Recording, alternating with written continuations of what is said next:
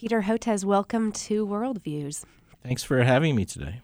Well, you're a medical doctor that focuses on tropical diseases, and let me start by asking what's probably a very obvious question, but what do we mean by tropical diseases? Is this simply diseases that seem to come about in tropical areas or hot areas, or what are we talking about here? Well, historically, that's right. The term originated out of European colonization of Africa and Asia, and to some extent Latin America, and they still today tend to refer to diseases of what we call the global south, meaning Africa, Asia, and Latin America.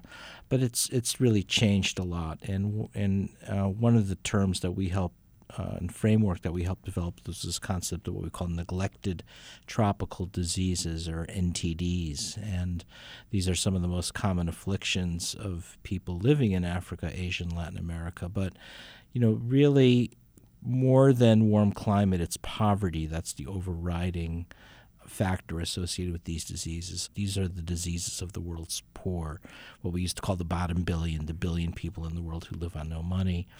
And an important feature about these diseases, neglected tropical diseases or NTDs, is they tend to be chronic and debilitating infections. So they not only occur in the setting of poverty, but they reinforce poverty. They make people too sick to go to work.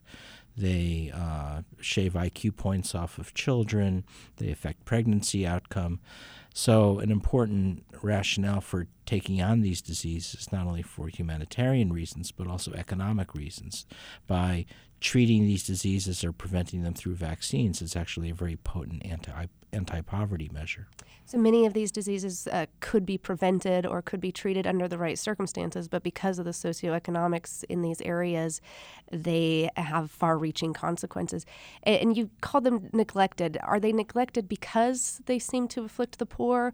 What's the reason that this neglected term has become so used? Well, the term rose out of the Millennium Development Goals back in the year 2000, when all global leaders assembled to UN headquarters to address the bottom billion and look at poverty reduction. There was of the 8 goals, there was one that was specifically tackling infectious diseases, and that was to combat AIDS, malaria, and other diseases. And this is what led to President George W. Bush creating PEPFAR, the President's Emergency Plan for AIDS Relief, that put people on antiretroviral drugs, or the Global Fund to fight AIDS.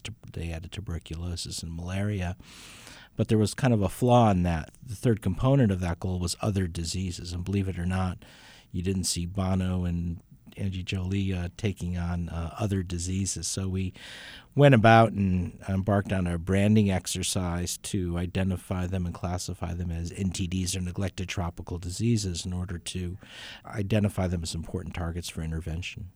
So what are some of these neglected diseases? Are these going to be names that we're going to recognize, or are they so neglected that we may not have even heard of them? I like to call them the most important diseases you've never heard of. So they include diseases such as intestinal roundworm infection, or ascariasis, hookworm infection, or schistosomiasis, lymphatic filariasis, which is also known as elephantiasis. The point is, every single person living in extreme poverty has at least one of these diseases. So really all of the bottom billion are affected. And now, according to the World Bank, we have about 750 million people living below the poverty line globally. They're all infected with these parasitic and related neglected tropical diseases. And I imagine as we also see a rise in migration from some of these areas, there's also the potential for some of this to spread.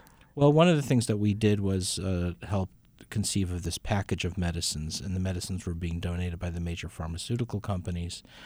We assembled them together in what's called a rapid impact package that's now been administered to more than 1 billion people.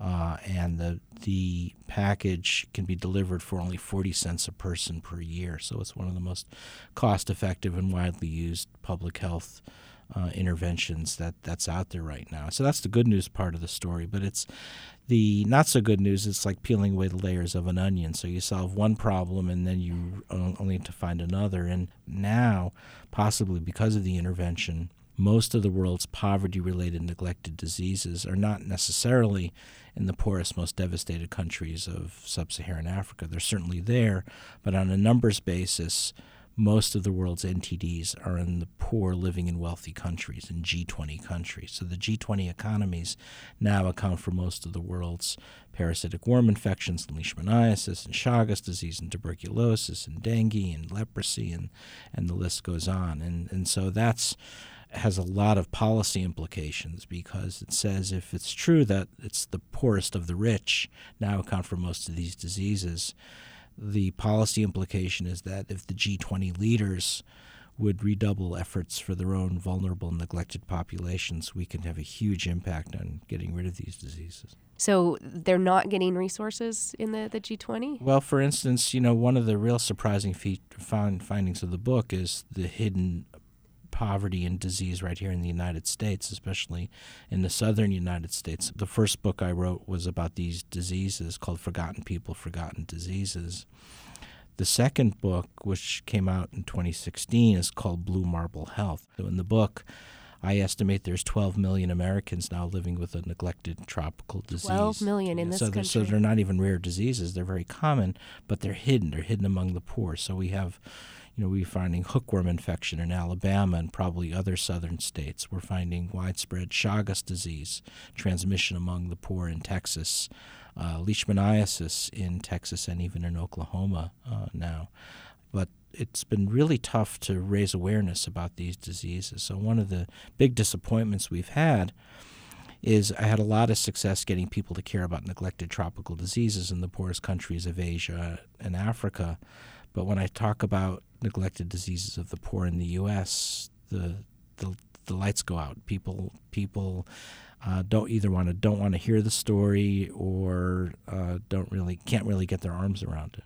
We seem to have a lack of care about people who live in extreme poverty in this country. Well, and certainly as the gap between the rich and the poor in the country continues to widen, as we've seen, I would imagine that this will continue to be a problem and perhaps even grow. Well, for example, there's a big push now towards this concept of precision medicine and being able to use genomic data in order to fine-tune interventions.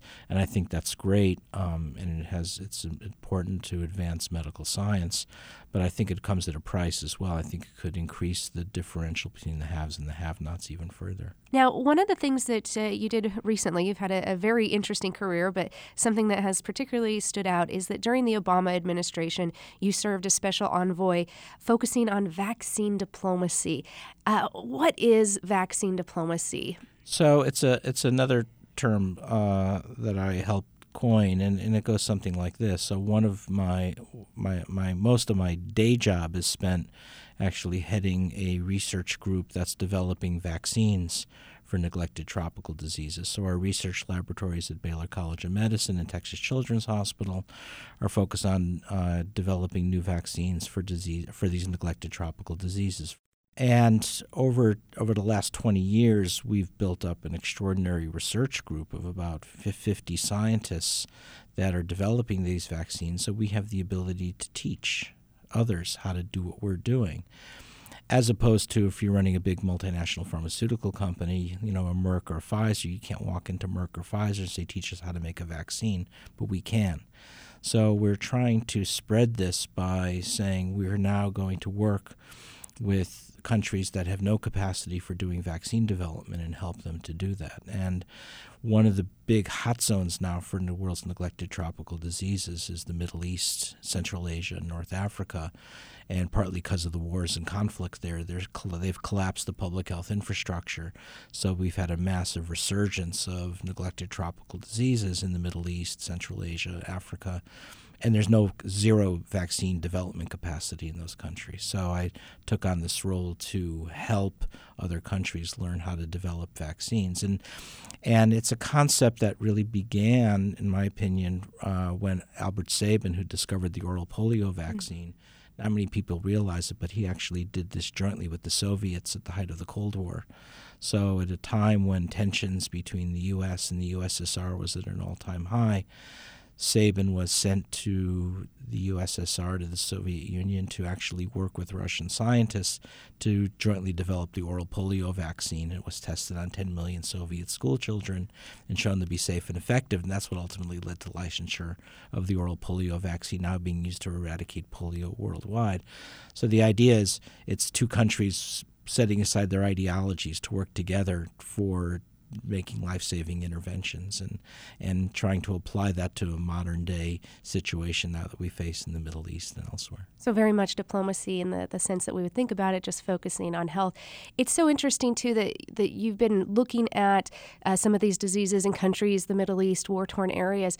But the vaccine issue is a much larger one, and it seems to be interesting that as some are pushing to get more vaccines in developing parts of the world, in the developed world or the global north, there seems to be a new debate in the last decade or so, kind of the anti-vaccine philosophy that's come forward, and we've seen diseases that we thought were at least quieted or perhaps eradicated starting to come back. A major outbreak of measles recently in Europe. What's going on here? I know you're doing some research on a forthcoming book, but what's the process here and what's happening? So thank you for the question. So you're absolutely right. We've made, the last 20 years, we've made enormous progress, partly through the creation of this amazing organization called Gavi, the Global Alliance for Vaccines and Immunization. And Gavi was started with $750 million of Gates Foundation funding, and now they get support from a number of countries. And they've made great strides in vaccinating the world's children, so that, for instance, measles, which in the 1980s was the single leading killer of children in the world. 2 million children died every year from measles. Now that's down to 68,000 children dying every year. So an extraordinary decline, more than 90% decline through the activities of Gavi, and also introducing some new vaccines. That's the good news part of the story. The bad news part of the story is around the time the Gavi was launched, 1998 is the start of this modern-day anti-vaccine movement that makes the phony allegation that vaccines cause autism, even though there's no link between vaccines and autism. And this spread across Europe, and now it's into the United States. So in Europe last year, there were 21,000 measles cases and 35 deaths. And as you point out, last year we had a terrible measles outbreak in Minnesota. We have one ongoing right now in Kansas. And we have now 18 states in the U.S. that allow so-called non-medical exemptions for personal belief or philosophical belief reasons. I believe Oklahoma may be one of them. Certainly Texas is. So we've got now pockets where we've got schools where 20, 30, even 40% of kids are not being vaccinated. And we know that as vaccine coverage rates goes down, the first thing we see breakthrough is measles, because it's one of the most highly contagious diseases known. So I've been going around the country and internationally saying that we're going to reverse global gains because of this anti-vaccine movement making phony assertions about vaccines. So just to clarify, the scientific evidence completely supports the safety of vaccines. There is no link between vaccinations and autism or other concerns. There's not only no link between vaccines and autism, there's no plausibility. And so I get involved in this because I'm not only a vaccine scientist, I'm also an autism dad. So I have 4 kids, and they're all adults now, and my youngest daughter, Rachel, has severe autism and other mental disabilities, and I have a new book coming out at the end of the summer called Vaccines Did Not Cause Rachel's Autism, and it explains not only the massive evidence showing there's no link between vaccines and autism, but also the fact that we've learned so much about the neurobiology of autism in the last few years. It can show that the changes in the brains of kids on the autism spectrum are beginning prenatally in the prefrontal cortex and temporal lobe before the baby's born, well before they ever see vaccines. So this is a genetic and epigenetic condition. In fact, we've recently done genetic testing on Rachel, and we found a new gene that's been linked to autism. So this is where we have to focus. The emphasis on is doing things like whole exome sequencing on kids on the autism spectrum to fully understand the extent. And unfortunately, this is being fueled by social media. It's being fueled by a few aggressively anti-vaccine websites that make a lot of phony assertions. But it's very real, and parents, they they Google vaccines and they see these anti-vaccine websites spewing out misinformation, and so I'm making taking on the arduous task of trying to counteract the phony information by writing this book. Well, what is very real is the rising increase, as you mentioned, of measles and other diseases that have come about because of a lack of vaccination. So definitely something to consider. Well, there are so many things that we could go over today, and unfortunately we are at an end of time. But thank you so much for the important work that you're doing and for spending some time with us today. Well, thank you again for having me.